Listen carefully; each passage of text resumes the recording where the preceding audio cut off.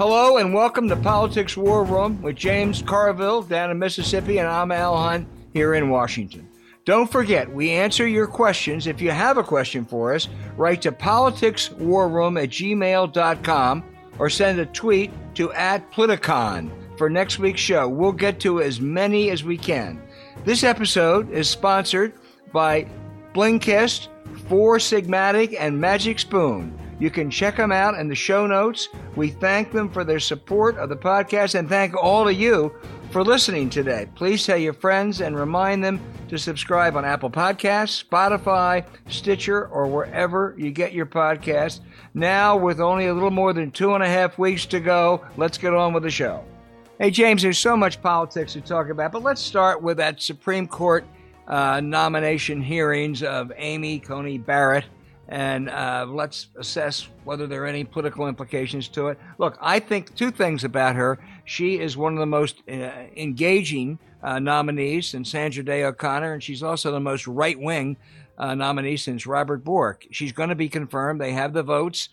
They cheated to get there because of what they did to Merrick Garland 4 years ago and not even having a hearing. She will be a very right-wing judge. It'll be bad for people who want to get more health care coverage, be bad for people trying to vote. It'll be easy to restrict voting. So it's going to be a problem. But I think politically, the Democrats played it pretty smart. They talked about the stakes, and the only people who brought up Catholicism, which is the issue Republicans hoped the Democrats would harp on, were Republicans. So all in all, you know the way it's going to end, and I thought the Democrats did a pretty good job. Yeah, and after the election, we need to get like Walter on. And what this is all about is something in 1984 called the Chevron case. And they are going to overturn that. And this is about, there's a very good piece about how the Koch brothers have funded, putting all their money into the federal courts. Because this case, as I understand it, of course, Professor Dellinger will be able to explain a lot better than I can, gives deference to regulatory agencies. That the court, it might have been Scalia that wrote it, that they don't possess the technical expertise to enforce these congressional laws, so they defer to the EPA as an example, but it applies broadly. And when they overturn that, and they will, that is going to be the biggest blow that you can imagine to climate change, to worker safety, health, anything to do with the environment. Any of that is going to be, the effect of that is going to be stunning, and they're going after it. And that's what it's all about. The great myth that's being perpetrated is that these are just judges. They call the laws, they see them. It has nothing to do with Republicans or Democrats. That's, if you'll pardon the expression, bullshit. We know exactly. I mean, every now and then they will stray. Every now and then there's a nominee, William Brennan, a David Souter, who doesn't follow the expected line, but that's really rare. These judges, you can rest assured that Amy Barrett's going to vote with Clarence Thomas and Samuel Alito, a real right-winger, and Gorsuch and Kavanaugh 90% of the time. And it's going to be good for the Republican Party, good for corporate interests, bad for blacks and young people who want to vote. That's just a simple fact. Yeah, the kind of headline issues are, abortion rights and, Obergefell and that kind of stuff. What these people are really interested in is corporate power, and given as much power as they probably can. It was an interesting thing that Mike Lee said. And Mike Lee is a very well-educated man. And you saw him at that super spreader event. I mean, that was ridiculous. But he said, look, democracy is not really what's important here. It's liberty. And what they mean by liberty is low taxes and low regulation. And it was a stunning observation and admission, like, of course we're not into people voting that much. What we're into is allowing people to make as much money as they possibly can with lowest taxes that we can possibly give them, with the least amount of regulation that we can possibly have. That's what's behind this. And that's not what, raise money on that. If they give these conservatives, they give them all the social, hateful shit, like the vote. There's no racism in America, so we don't need a Voting Rights Act. I mean, the Supreme Court Justice, the Chief Justice of the Supreme Court, actually, he said that. I assume he believes it. I mean, this man is clueless. Well, and of course they go hand in glove, because if you go and you're able to crack down on voting, and you lower the franchise, if you will, that makes it easier for both legislative and judicial fiats to protect corporate and wealthy interests. So they're not unrelated. And that's exactly what they're doing. That's exactly what she's going to do. She's smart. She's incredibly bright. She's, was a star at what is pretty much of a right-wing law school. But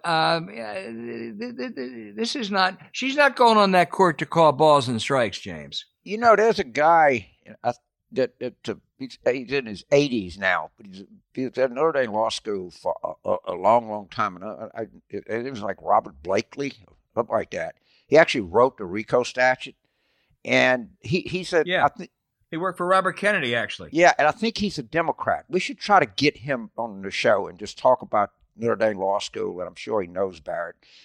And I think he would have some real insights on what's going on there. Plus, he was a hell of a lawyer, to say the least. Well, she's going on the court. They're going to ram it through, but there will always be a stain on this because, as I said before, they cheated to get there. There is no question that they cheated to get there. And James, I probably would have opposed the idea of whatever you call it, adding to the court. I don't like the term court panel. Expanding the federal judiciary. Let's say expanding the federal judiciary. That's a good way to put it. I think I really would have had great reservations. When somebody cheats to get there, which is to get their majority, which they did. They cheated. Now, Mitch McConnell in 2016 wanted to change the size of the court too, and he did for a year. He wanted an 8-person court rather than a 9-person court, and he got it. So the idea of going to an 11-person court in a year or two from now, it seems to me, is I think you're looking at 13. Justified. Well, maybe 13. I think you're looking at 13. Yeah. And I hope one of them is Merrick Garland. The other thing is they don't have... The Constitution does not provide for a lifetime appointment to the Supreme Court. It provides for a lifetime appointment to the judiciary. So you could pass a statute that limits their terms to 12 years. Now, you can't kick them off the Fed, but they can go be district judges in the D.C. court, or they can be on the D.C. Court of Appeals. Now, it's one thing to keep in mind. One thing to keep in mind, that's still 12 pretty tough years. Yeah, I know. I'm just saying that they are options because this is a problem that they created, all right, that runs contrary to the Constitution. And also, you have constitutional flexibility. And I'll tell you another option that they're going to look at really hard is you might be living in a state. That's a real possibility. And Puerto Rico, Trump asked Puerto Ricans to vote for him. Of course, Puerto Ricans can't vote. But if the Democrats win the Senate, they might be voting in a presidential election come 2024. That's another real option. Yeah, that's going to be a tough slog. Going back to Barrett, one thing that, she gave the same sort of answer that every justice nominee, Democrat or Republican, they evade any specifics. I understand that. Robert Bork showed you the peril of not doing that. But there's one thing that really I find especially onerous, and that is the question of whether she would recuse herself if an election challenge goes to the Supreme Court. Now, you and I both think this is going to be a decisive election. That won't happen. But should it happen, Trump made quite clear he was nominating her in order for her to be able to vote for him on the court. Now, she has the right of there's no automatic recusal, but if she cares about her reputation, the reputation of the court, she should say, of course I'll recuse myself in that. She didn't. And I found that really absolutely just shocking. There's nothing these people do that shocked me. And by the way, I'm very confident about the election, but you could be wrong. I mean, Tom Edsall this morning, had a "Hey, don't go so fast" kind of column. And yeah. But if that goes to the court and Amy Barrett cast a decisive vote, the stain that's already on her justiceship, if you will, is going to be even greater. That's just totally. I mean, that's adding to the cheating, but that's what they do, I suppose. This one thing. I have a prediction about the polling and the outcome, and it is this: I think the polls are overcompensating for non-college whites. and I don't have any evidence I don't have any evidence to support that. But just knowing human nature, if they under accounted for them in 2016, human nature tells me they're going to over account for them this year. I just got a text that I see from J.B. Porsche saying New York Times is releasing North Carolina poll at 1 p.m. Did he tell you what it's going to show? No, I don't think he knows. So I can be nervous for 2 hours. Thanks, James. Okay. Listen, we want everybody to vote, as we've said, and just to repeat what we said last week, the greatest challenges really are for people with disabilities. So again, I want to put a plug in for Our Vote, Our Time. That's nonpartisan. Help make sure that people with disabilities are able to vote between now and on November 3rd. And James, before we go, let me just give one tribute, okay? Roberta McCain died this week. She was 108 years old. She was the mother of the great Senator John McCain. Her husband was the Pacific commander when John McCain, his son, was in a Hanoi prison camp. John McCain's grandfather was in the Arizona when the Japanese surrendered. I think John McCain's father and grandfather gave him his sense of duty and service. She gave him his joy and his zest for life. I went to a party at the 2000 convention for the McCain supporters. It was the press. And I'd written a piece on McCain that week, and Roberta McCain said, "I read your piece on Johnny. It was really nice." I said, "Thank you, Mrs. McCain." She said, "It read like he wrote it himself." She was a character. She lived a great life, and she left an incredible legacy. Great, and I love the fact that his widow, Miss Cindy McCain, is out campaigning for Joe Biden, and I'm pretty sure if Senator McCain was still with us, he'd be out campaigning for Joe Biden too. I don't have any doubt of that. And he would have stood up, unlike almost any other Republican. I guess any Republican really. Mitt Romney sort of exempted. He would have stood up for him, stood up against him in the Senate too. But anyway, that's another story. Hey, we want to tell you about a really useful app. That's because if you're like James and I, you might need to read a couple books a day just to keep up with this incredible blizzard of news. That's why you want to use Blinkist. Blinkist is really unique. It works on your phone, your tablet, or your web browser. It takes the best key takeaways, the need-to-know information from thousands of nonfiction books and condenses them down to just 15 minutes that you can read or listen to. Yeah, I like Blinkist because it helps me get to the meat and potatoes of a book in only 15 minutes. It's my secret weapon for learning new things, and you just cruise through it, and it's terrific. I used to read book reviews to get this, but this is a lot better than even a comprehensive book review.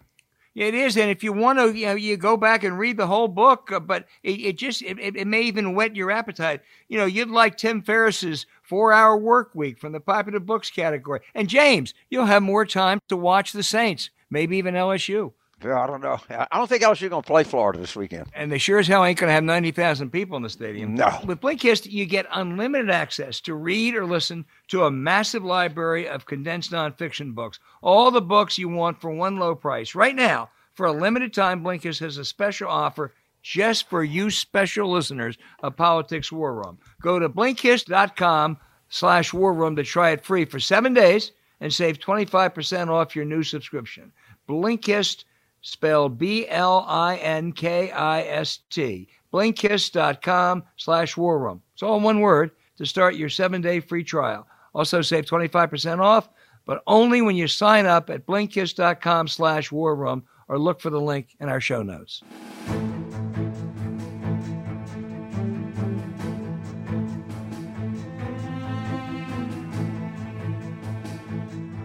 Hey, James, Richard Murray is a political science professor at the University of Houston. Either due to or in spite of his undergraduate and master's education at that school in Baton Rouge, LSU, he is one of the foremost experts on American elections, especially in the Lone Star State. Dr. Murray, thank you for joining us. I have been hearing for years that Republicans that they're in trouble in Texas, that Texas is about to turn purple. It's going to be in the next cycle, or 4 years from now, or 8 years from now. Has that time finally arrived in 2020?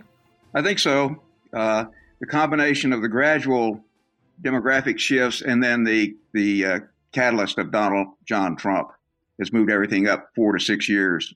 For Biden to become the first Democratic candidate since Jimmy Carter to carry Texas, what does he have to do? Walk us through the political demographics of how a Democrat carries Texas. First, there has to be very, very high voter turnout. Republicans, in part, have been winning easily because we've been one of the lowest turnout states in the country. Yesterday, we got a partial answer. We opened up early voting, and it was off the charts. So that's a good sign for Biden. We basically doubled the vote on the first day of early voting from 2016. In our county, we had 128,000 people vote in person, and that's just unprecedented. So he carries the urban counties. He carries Harris, and he carries Dallas and Austin. But can he does he have to cut into the margins of those rural areas where Republicans run up huge margins, and does he have the capacity to do that? Really not. If he wins in the suburban counties. The county to watch closest is the biggest suburban county, Collin, that's north of Dallas, and about 1.2 million people. Beto got 48% there. Biden needs to get a little over 50. And that would just be unheard of. This was a very red county until quite recently. That's fascinating. You know, Beto gave Ted Cruz a tough race, but he lost by 2.5. MJ Hager have a shot? Yeah, but Biden would have to be winning the state probably by 53%, which is possible. I think he's going to win the state now, but, Cornyn should run ahead of Trump. Just 2 or 3 points, I would guess. So let me go. You just said something. Right now, you think Biden is going to win Texas. That actually came out of your mouth. Yes. You did.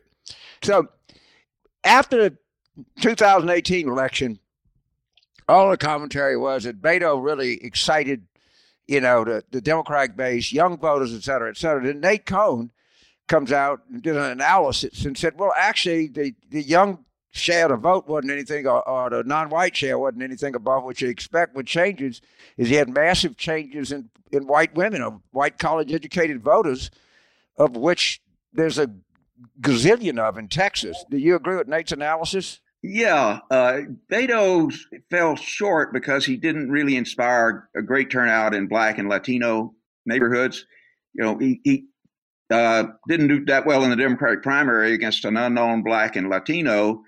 And if he had gotten turnout up to the level of elsewhere, he would have probably eased by Cruz, but he didn't. And he fell short. But he did tremendously well with white women, no question. Well, how would you – there seems to be – in Florida it's more pronounced, but there's a general feeling among Democrats that we should be doing better with Latinos. Right. What would you advise the Biden campaign to do, like in Texas, which the Latino population is entirely different in Florida? But what do you think he should be doing between now and Election Day to get his share of the Latino vote up? He needs, I think, to be physically present here. I think he's got an El Paso stop scheduled, but he really needs to be in the lower Rio Grande and in Houston, because although San Antonio is more heavily Hispanic, we have the largest Latino population in the state because we're such a big metro area. Obviously, he's rolling in money, so he needs to put a little more of that into Texas. Why do you say that Hager needs to run? Biden needs to run at 53 to get Hager over the finish line. That's a pretty big gap there. But Cornyn should run ahead of Trump. I mean, there's just, Trump's going to lose a fair number of the never Trump Republicans, but I think they'll come back and vote pretty much down the line for a regular Republican like Cornyn. You saw him trying to get some distance in the Houston Chronicle Ed Board meeting, which I thought was interesting. Yeah. I think he was talking to people in the woodlands. Yeah, he's reading his poll numbers.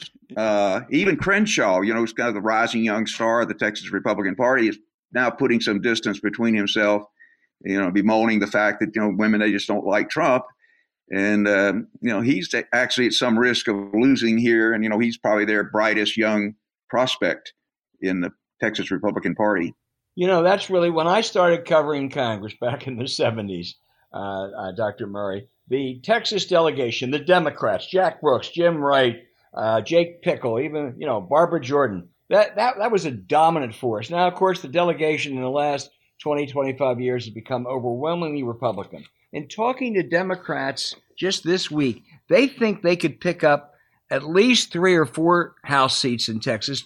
2, they say, are a slam dunk, and conceivably as many as a half dozen this year. And they're across the board: San Antonio, Fort Worth, the Dallas, the Houston, Austin axis. I mean, that really would signify a huge change in Texas politics. Yeah, I was present at the creation of this very, very skillful congressional gerrymander. I mean, I've worked on maps for 50 years. This is one of the best I've ever seen drawn, but it's blowing up in their face. Yes. They tried to get a little too greedy and could lose 5, 6, 7 seats this time after the 2 they lost last cycle. Well, that leads me to the Texas legislature, because I gather the Democrats also think they have a shot, at least it's a priority, to pick up 9 or 10 seats in that Texas House, which would be the first time in 20 years. What are the probabilities of that occurring? Better than 50%. They've got about 18 Republican districts that they've got a pretty good shot at winning. I think they'll win 10, 12, maybe even 15. Lose maybe 1 that they picked up last time.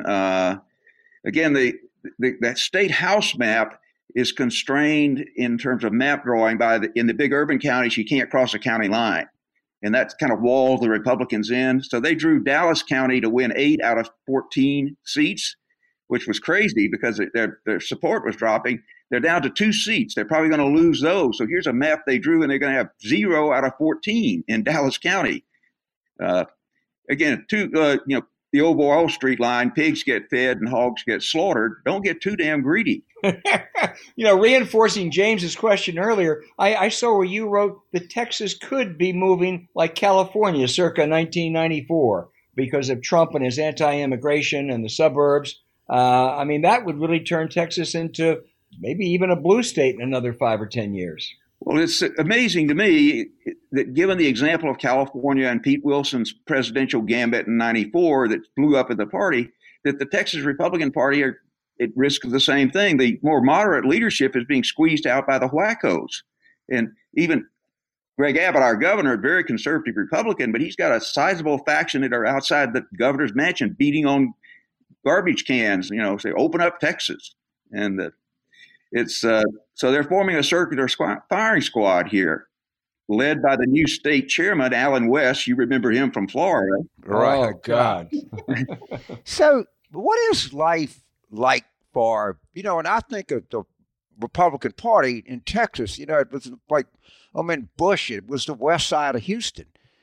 And, those people are just as Republican as you can be, and also as pro-immigrant as you can be. And they got to be massively uncomfortable with Donald Trump and massively uncomfortable with the Democratic Party. They must be having a miserable time right now. Yeah, it's interesting that the 2 seats the Republicans lost in 2018 were the 2 Bush seats, the one where George W. Bush lives and the seat where George H.W. Bush historically lived. These were the country club Republican districts.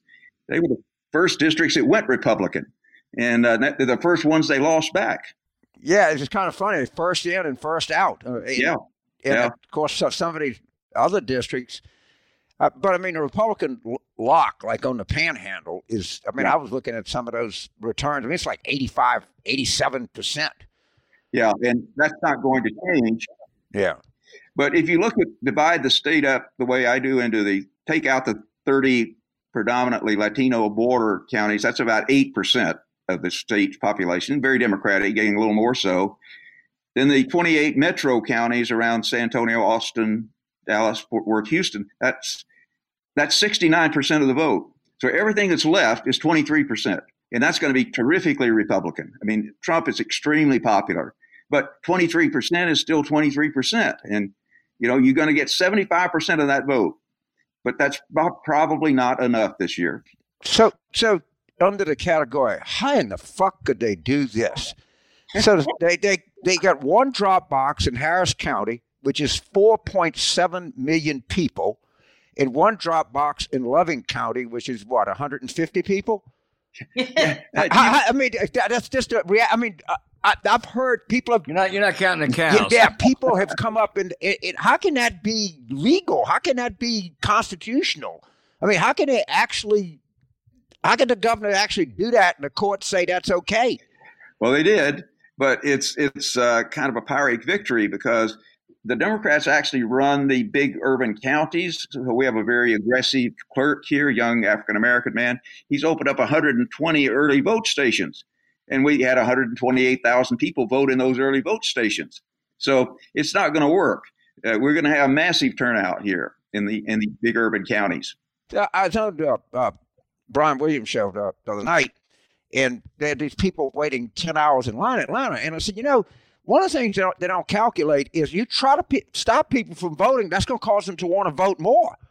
I mean, this stuff can backfire. Particularly among African Americans, they have a rather treasured relationship with the right to vote. I mean, that's a part of it. We don't ever think about voting because we always could vote.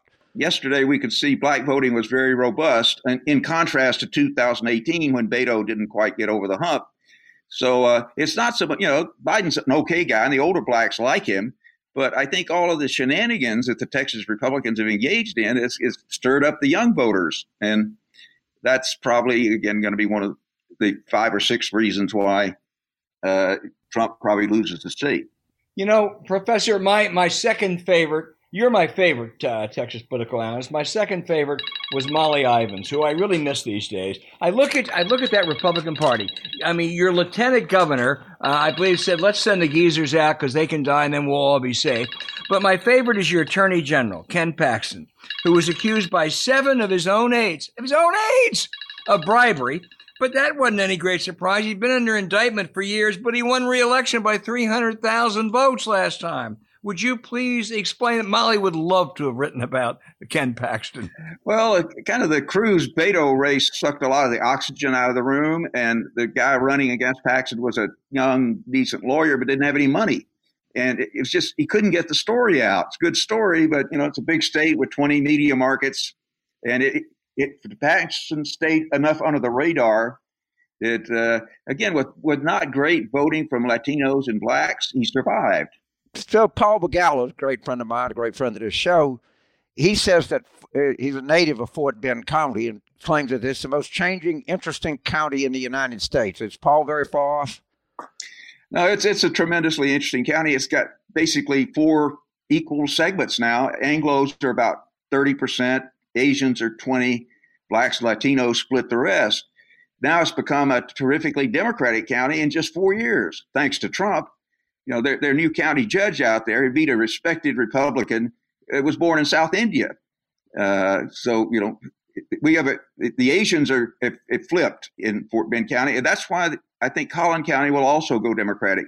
Second biggest growth of Asians in Texas is in Collin County. And, they're not Democrats. They just don't like Trump. Well, the Asians all over are doing that, Professor. And I think there's a kind of simple reason, which my partner, James Carver, once said, when you tell people you don't like them, they tend not to vote for you. And Trump has done that not only with Latinos, but also with Asians. And just to pick up on one more thing about Fort Bend, what I find so fascinating, Paul has talked about this, it is a distinctly a majority-minority county, 65% minority. And also, I believe it's the wealthiest county in Texas. Yeah, and the best educated. Collin's close, but it's a county that the Democrats won every countywide office there in 2018, and they'll win every one this time. So that it's a county in transition, and it's the canary in the mine because Collin County will be the next big suburban county that the Asians tip away from the Republican Party. So election night, will we get a almost full count from Texas? Yeah. It should be clear by 10 o'clock local time, 11 o'clock Eastern, what the presidential race is going to be, because we allow the big urban counties to process their mail-in ballots so that they can be counted very quickly. Most of us now vote in person early, so we'll get 80% of our vote reported by 8 o'clock local time, and there's just not enough left. It's pretty clear that Beto was going to be close in 2018, but he's going to fall just short. And we'll get the same story here time-wise. So along with Florida, we're not going to be waiting a long time to get get a result from Texas. Right. And so we would say, I'm putting the list on my dashboard counties. And if Biden carries blank county, he's going to carry Texas. What is the blank county, Colin?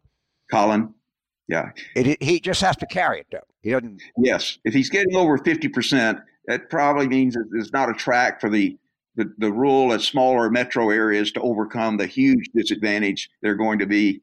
It's not enough for Democrats to win Dallas and Harris County and Travis and Bexar. They got to win a bigger share of the suburban vote.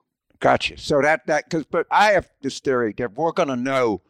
I mean, the range of possibilities of this election are that Trump replicates 2016, loses the popular vote, but draws an inside straight in the Electoral College, or it's a Biden landslide.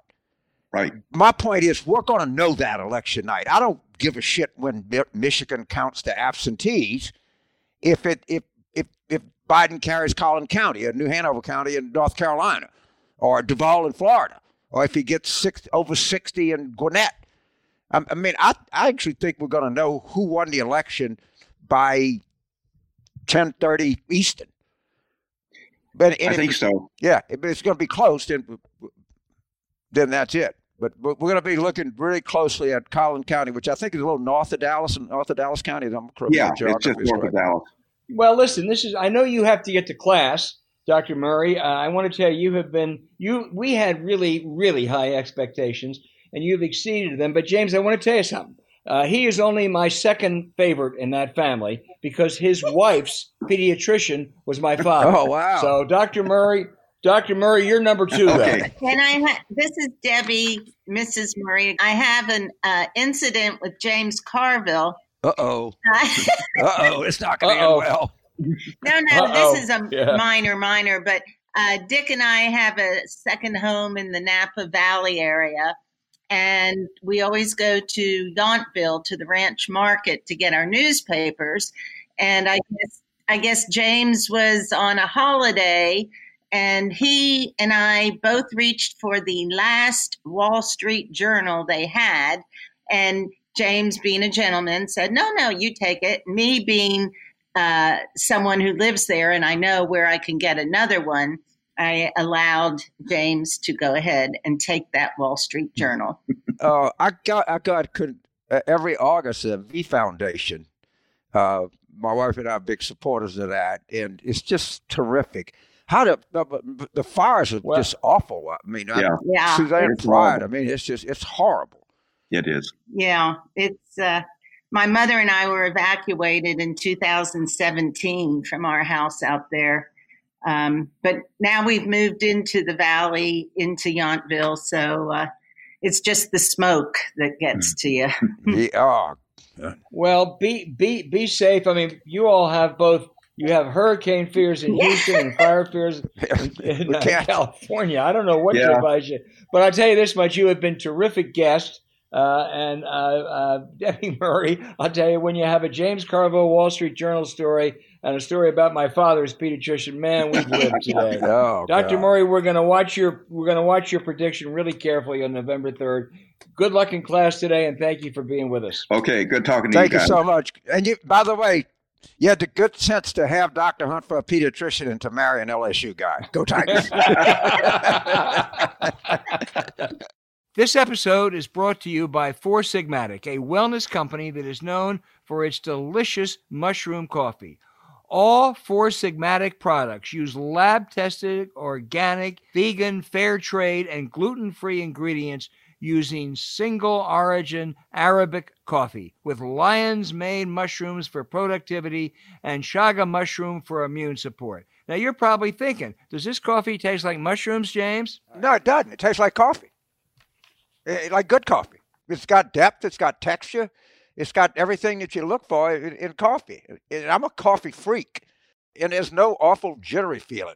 I only get that when I'm thinking about Trump. Well, we may have to use it election night or election eve. This stuff tastes good. Trust me. If it's not, blame me. But I recommend it highly. It comes with a 100% money-back guarantee. You'll love every sip or get your money back. We've worked out an exclusive offer with Four Sigmatic on their best-selling mushroom coffee. This is just For Politics War Room listeners, you special group, get up to 40% off plus free shipping on mushroom coffee bundles. To claim this deal, you go to foursigmatic.com/warroom or look for the link in our show notes. This offer is only for Politics War Room listeners, and it's not available on their regular website. So you save up to 40%, you get free shipping. So let me ask y'all a question. If someone is stigmatic, doesn't that mean like they bleed from Jesus' wounds? I just think it's just an interesting name because that's what stigmatic means to me. James. Spell it. FOURSIGMATIC.com/warroom and fuel your productivity and creativity with some delicious mushroom coffee. There you go. foursigmatic.com/warroom or look for the link in our show notes.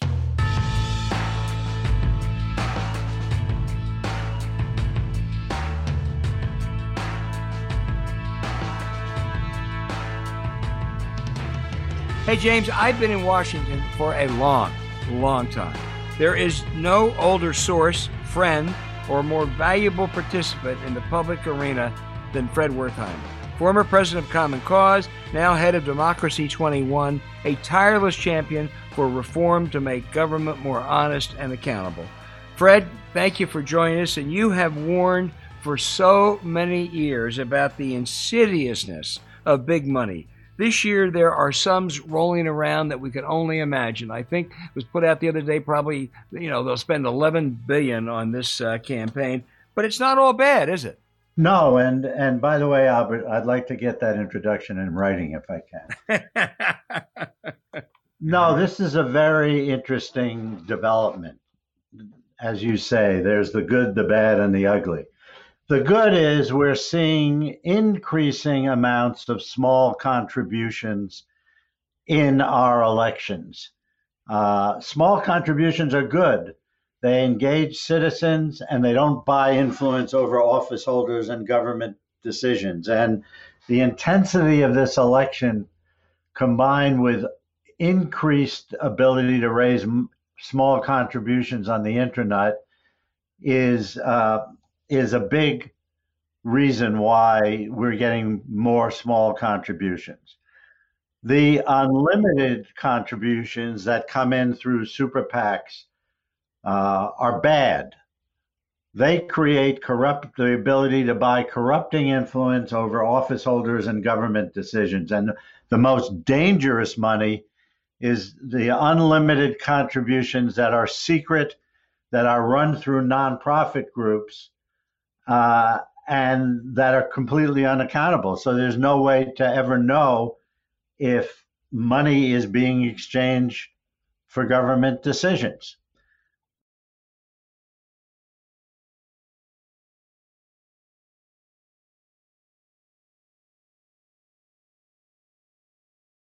Last elected a Democratic senator in 1936, raised $13.5 million in the third quarter. Jamie Harrison in South Carolina raised $57 million. I mean, these numbers, Fred, are mind-boggling. Well, we've never seen anything like it. For example, is it Trump or what? Well, it is the intensity of this election. It's Trump. Trump is a major motivating factor. But I think the American people, many of them have concluded this is the most important election in their lifetimes, and people are getting engaged in many ways. I mean, they're getting engaged through financial support. We saw these huge lines to vote at the beginning of the opening of early voting. This is an election from a financing standpoint never seen before. That $11 billion estimated total compares with $6.5 billion in the last presidential election. There's nothing like this, and it is making the case for the fact that we have to repair this system by emphasizing and making more important the small contributions. So we can flood the system with small money and dilute the power of this influence buying money. The top 100 donors so far in this election have given $780 million. That's absurd. That's just ridiculous. So I'm reading from a Time story, and it points out in September 2019, Biden raised just $24,124.17 in one day. In a little over a year, the former vice president's online fundraising had increased 1,000-fold to $24,100,000 on September 30th. So he went from raising $24,000 a day to raising $24 million a day. You can't get your mind around that kind of money. I mean, obviously, he wasn't the nominee or the favorite then. But what you're pointing to is the internet has changed the dynamic of fundraising in our country in this way. It has greatly increased the capacity for average Americans to get into the game. It's no longer just the big money fundraising events, the solicitation of donors who are looking for favors. The American people are now getting involved in a big way. And that's very healthy. And that's what we have to increase. That's what the reforms in Congress would do. They would greatly increase the value of small contributions by matching them 6-to-1 with public funds, not taxpayer funds, but other public funds.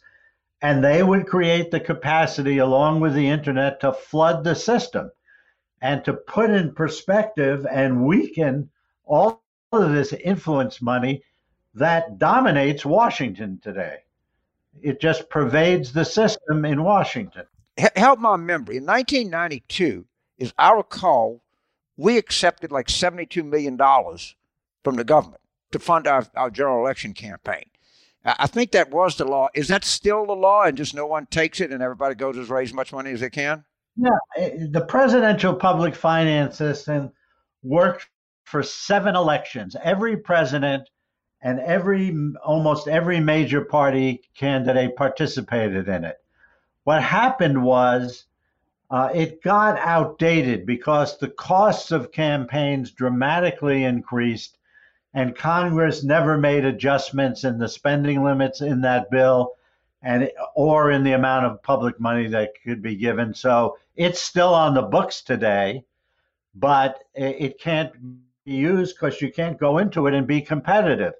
Now, the legislation, H.R. 1 in Congress, would repair that system and modernize it, and it would take us back to a way where presidential candidates could get their money through a combination of public funds and small donors, and no longer need to be obligated to or rely on the big money that sloshes around the system today. So let me just repeat what you said. There's actually a mechanism that we could have that could adequately fund the presidential campaign without the influence of these big donors. That's actually a possibility that exists. I think that's what you're saying.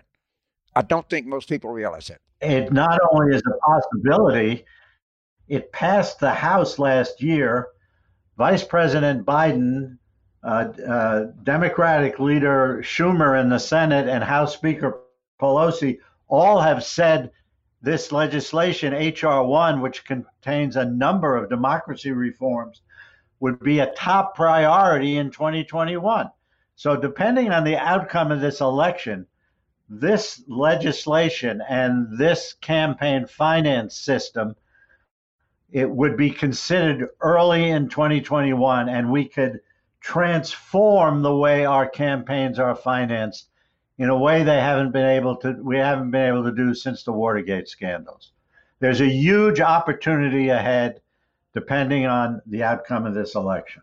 And one of the top targets, as you cited earlier, should be the so-called dark money, undisclosed money, secret money. It became a big issue in the Barrett hearings when Sheldon Whitehouse laid out all of the connected sums of dirty money coming from the Kochs and the Bradley Foundation, the Federalist Society. Ted Cruz shot back, hey, you guys are getting more dirty money. The Democrats raise more. I don't know who's right, but it seems to me, Fred, there's two simple answers. Number one, disclosure, and number two, ban dark money if you can. Well, that's absolutely correct. And the history here is Citizens United, the Supreme Court decision, opened the door to this dark money by allowing nonprofit groups who don't disclose their donors to spend money directly in campaigns.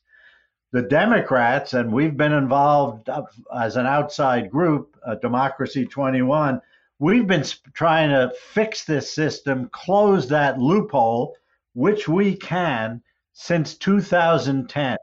In 2010, Democrats came within one vote of blocking and ending dark money in elections.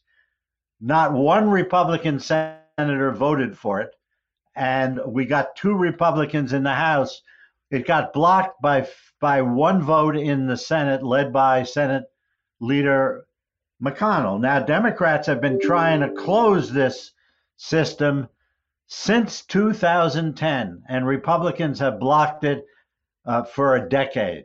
So if Republicans are complaining about Democrats now beating them in this system, and by the way, the Republicans started this system in 2010 following Citizens United, they have a simple solution. They can join the Democrats in closing this loophole. This legislation, the Disclose Act, is also an H.R. 1. And if that bill is ready to go in 2021, it will end the dark money system. Mitch McConnell used to always prayed as a great champion of disclosure until it became inconvenient for him to do so, and then he did a 180. So, I don't expect him to be any better. Fred, are you convinced, let's assume Biden wins, the Democrats take back the Senate, are you optimistic about, first of all, that this reform will happen and that Biden will keep K Street out of the government? Well, I don't wear rose-colored glasses. I think I am optimistic, however. We have an excellent chance for historic democracy reforms in 2021, dealing with campaign finance, voting rights, redistricting, and ethics. The fight over campaign finance is always a very tough fight because members of Congress have to vote to create a system that will help their challengers. But we've won it before, and I think we can and will win it in 2021 if the election turns out as you stated. Secondly, K Street's been around a long time. The reason we are in such strong shape on these reforms is the public hates what goes on in Washington. And all I can say, it will be to Biden's interests and to anyone who wants to pass legislation, who wants to enact dramatic changes in our policies to keep K Street far away from the administration, to enact H.R. 1 immediately so that this system is transformed, and then to go after the policy changes you're interested in. I think there's an excellent chance that Biden will do that, but K Street is there, and they'll be fighting every step of the way.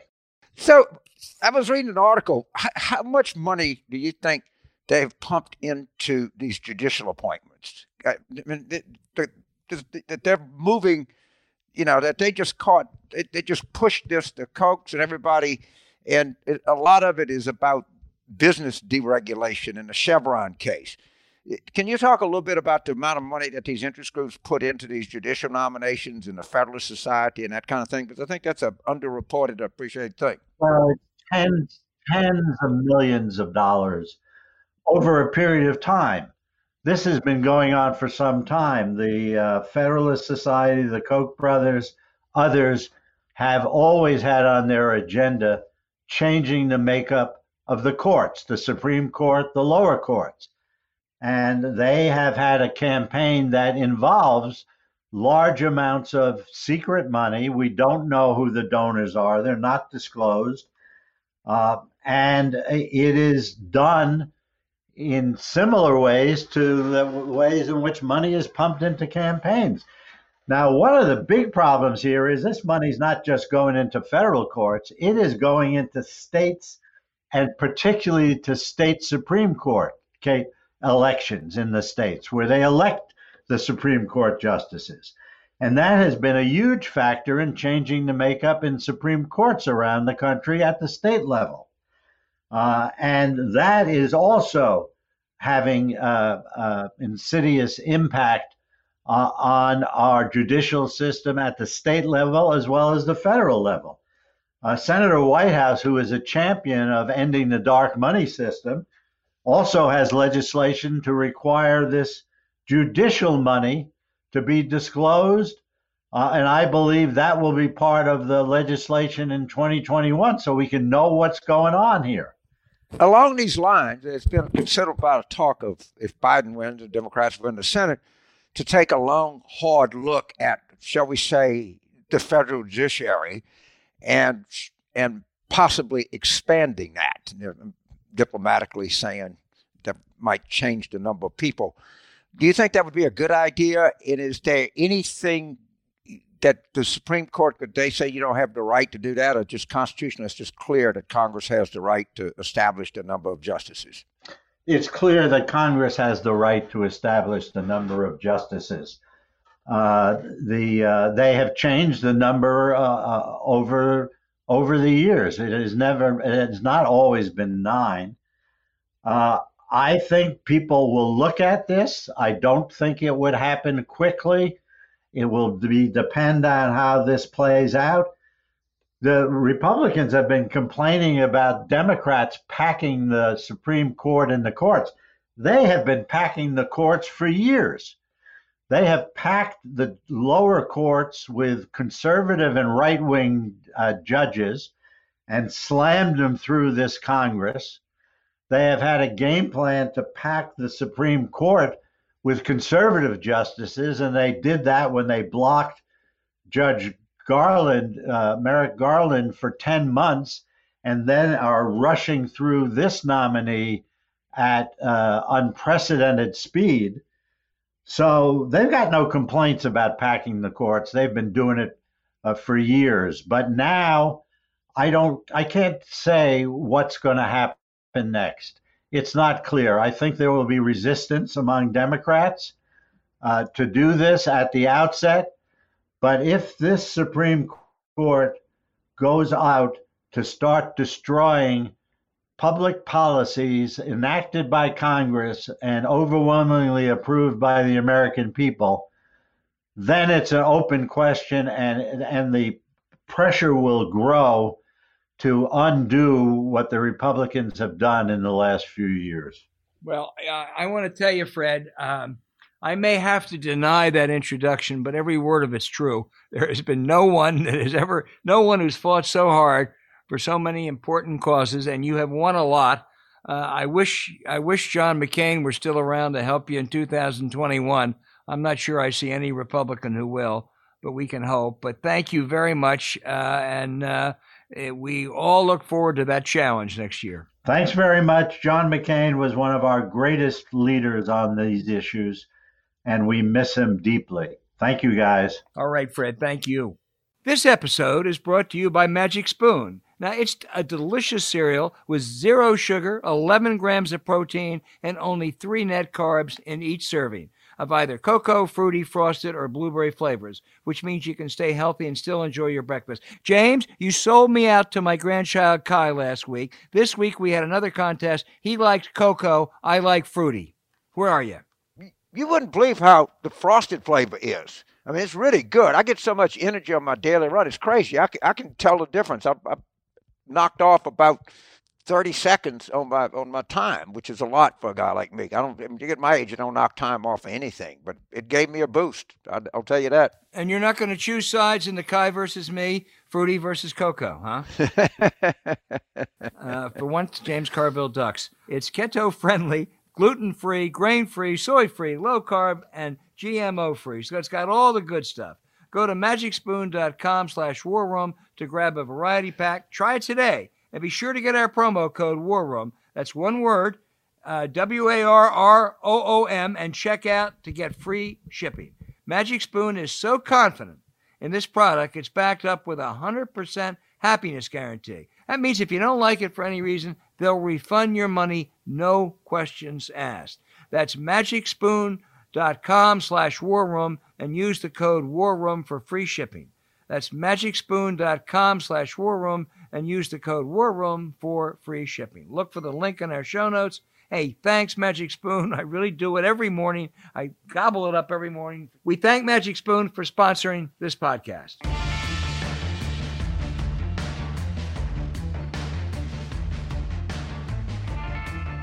Well, we have a bunch of questions that our listeners sent in from all around the globe. Let me start off, James, with Doug from Des Moines. He'd like to get your thoughts on the Electoral College. Should it be reformed, abolished? Will it be? Well, there's actually a provision that, first of all, you're not going to abolish it. Forget it. This North Dakota is not going to vote to diminish itself. In the way you got to get, I think it's 3/4 of the states to ratify it. But what they are doing is they're doing this kind of compact, and I don't know the exact number. Maybe we got states almost 200 electoral votes now that directs their state legislators to direct the electors to vote for the winner of the popular vote. I think Maryland was the first state to do that. Now, if they ever get to that point, of course, the Supreme Court would weigh in on it, but that's the vehicle by which you get rid of the Electoral College. The other thing that would help some, if the Democrats win the Senate, in all likelihood, D.C. and Puerto Rico would be a state, so it'd have some balancing effect, not a whole lot, but it would help some. And there's the thing called Abolish the Electoral College, and I know the guy that runs it in San Francisco, and they're very, very aggressive, and they spend a pretty good bit of money. So people are really trying to do this, but you're going to have to try to do it within the constitutional framework, because it's going to be hard for people to give up the undue power that they already have in the Electoral College. And yeah, I'm all for doing it, but it's not going to happen. And I just think it should happen, but it won't happen. We got a whole bunch of questions about the Supreme Court, not surprisingly. But Vince from Sydney, Australia, writes, why aren't the Democrats saying, Republicans, you're going to pack the court when you go to 6-3? Isn't that packing the court? I actually think the better argument is that Mitch McConnell unpacked the court, lowered it, as we said earlier, to 8 members when he refused to even hold a hearing for 11 months on Merrick Garland. Yeah. Understand this about Mitch McConnell. Mitch McConnell is about one thing and one thing only, and that is power. And whatever money is power. All right, that's I don't really distinguish between money and power, because his power is his money. You want to know why these Republicans don't break with Mitch? Because he's the sugar daddy. He's got all this money he's doling out to Cory Gardner and to Kelly Loeffler and to Tom Tillis, you name it. So, and he will exercise it as ruthlessly as he can, and he doesn't care. The man has no conscience. He doesn't care. And it's like, and if the Democrats get power and they exercise it ruthlessly, I expect Mitch McConnell to say, well, we did it to them. They did it to us. I don't think he'll lose a night's sleep over it. Hey, Jane from New York City wants to know, James, if Trump loses big, as we think he's going to, do you think he might resign and have Pence pardon him? Yes. And I think right now, and I've said this repeatedly, what he's trying to do, and you can see he's trying to get the base as agitated as he possibly can, where, they go and they get a deal with Andrew to pardon him for anything in New York City, and the country is going to be so exhausted and so happy that he's gone, they'll say just anything. Just let him go to Mar-a-Lago. Let him start Trump TV. I can't see him anymore. I don't want to look at him. I don't want to see a trial. I don't want to see this division, these Proud Boys and militias and all of that, because that's going to happen. You think what they did to Gretchen Whitmer or tried to do to or Ralph Northam, can you imagine what's going to happen when Cyrus Vance indicts him on an airtight case? This is something that's coming, and he knows it, and this is his entire strategy. I don't disagree with that. I just think it's going to be pretty darn hard for Andrew Cuomo to go along with an unjustified pardon. We'll see. We'll see how it's going to play out. I agree. I agree, but this is what's up. And if he gets enough, people are going to say, I can feel it. Just I don't want to relive this. Let's stay in New York City. Jim from Brooklyn writes, assuming the election plays out the way we've been saying it's going to, and Biden wins big, Democrats take the Senate, what are the big issues that the country, he says, that this coalition can address? Jim, first of all, there ain't going to be any coalition because Republicans aren't going to go along. I mean, the idea of restructuring that old coalition that used to exist when Joe Biden's earlier years in the Senate, it ain't going to happen. They're going to have a hell of a challenge, but when you look at Trump, you say, bring it on. And the first thing they're going to have to do is some kind of massive fiscal relief program because of the failure of Senate Republicans to do it this year. And they're going to have to do it under a process that allows them to do it with 51 votes. And it's probably going to involve a lot of money, and then they're going to have to turn around and under the same procedure do a big tax increase. It's a daunting challenge, the biggest since FDR, but it's a heck of a lot better than what we have now. Yeah, I think that view is the correct view, but I'd add just a caution. If it turns out the way that we hope it will, in the way that we think it will, but we can think and we can be thinking wrong. The Republican Party is going to have a lot of things that it's going to have to address simultaneously. But the biggest thing they're going to have to address is the Senate map in 2022. It's awful for them. And, Marco Rubio is going to say, do I double down on, being, be as Trumpy as I can? Or do I have to come back with some kind of accomplishment when I run in Florida? Pat Toomey just decided, I don't want to do it. And, he looked around the corner. He saw it was coming. Rob Portman is going to be in a really, really competitive Senate race. He's going to be really competitive. If he just goes down, and there's a good chance that even Trump loses Ohio. The same thing, the Grassley seat. I don't know how, when they had Grassley and Dianne Feinstein and Pat Leahy questioning Amy Coney Barrett. Geez, could we get somebody under 90 in there? Yeah.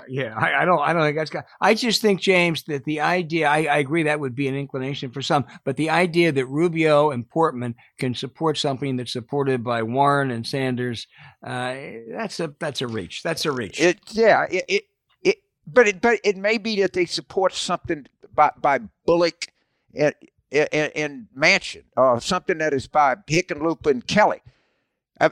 Remember, the incoming Democratic Senate caucus, if they pick up as many seats as we hope they do, is going to be more conservative than the current Democratic Senate caucus. It is, James, but let me tell you something. Having covered the Senate for many years, I'll give you a key number, 51. You got to have 51 or 50 votes. And if putting together Rubio and Portman probably means you're losing some of those libs. That's a very tough needle to thread. Maybe they can do it, but maybe. I don't think, I'm not predicting that it's happening, but I'm saying it's just something, when we think that, just at the moment, we think that this can't happen, this happens sometimes. All I'm doing is, I'm not saying the most likely thing is that the end of filibuster, and assume you got 52 Democratic senators and they lose one or two, and they ram it through. But I'm just throwing out the possibility of a different result. Because if this election is big, clearly what people are saying is we're tired of this shit. Well, they are, but still, boy, those challenges are huge. Yeah, they are. I agree. I'm not predicting, but I'm just saying. Well, wait a minute. Hey, thanks for listening to Politics War Room with James Carville and Al Hunt. Remember to email your questions to politicswarroom@gmail.com or tweet them for next week's show @Politicon. Thank you for subscribing on Apple Podcasts, Spotify, Stitcher, or wherever you listen. Please rate the show, hopefully with a 5-star review. We'll be back next week as we get closer and closer to that big day, November 3rd. Please vote.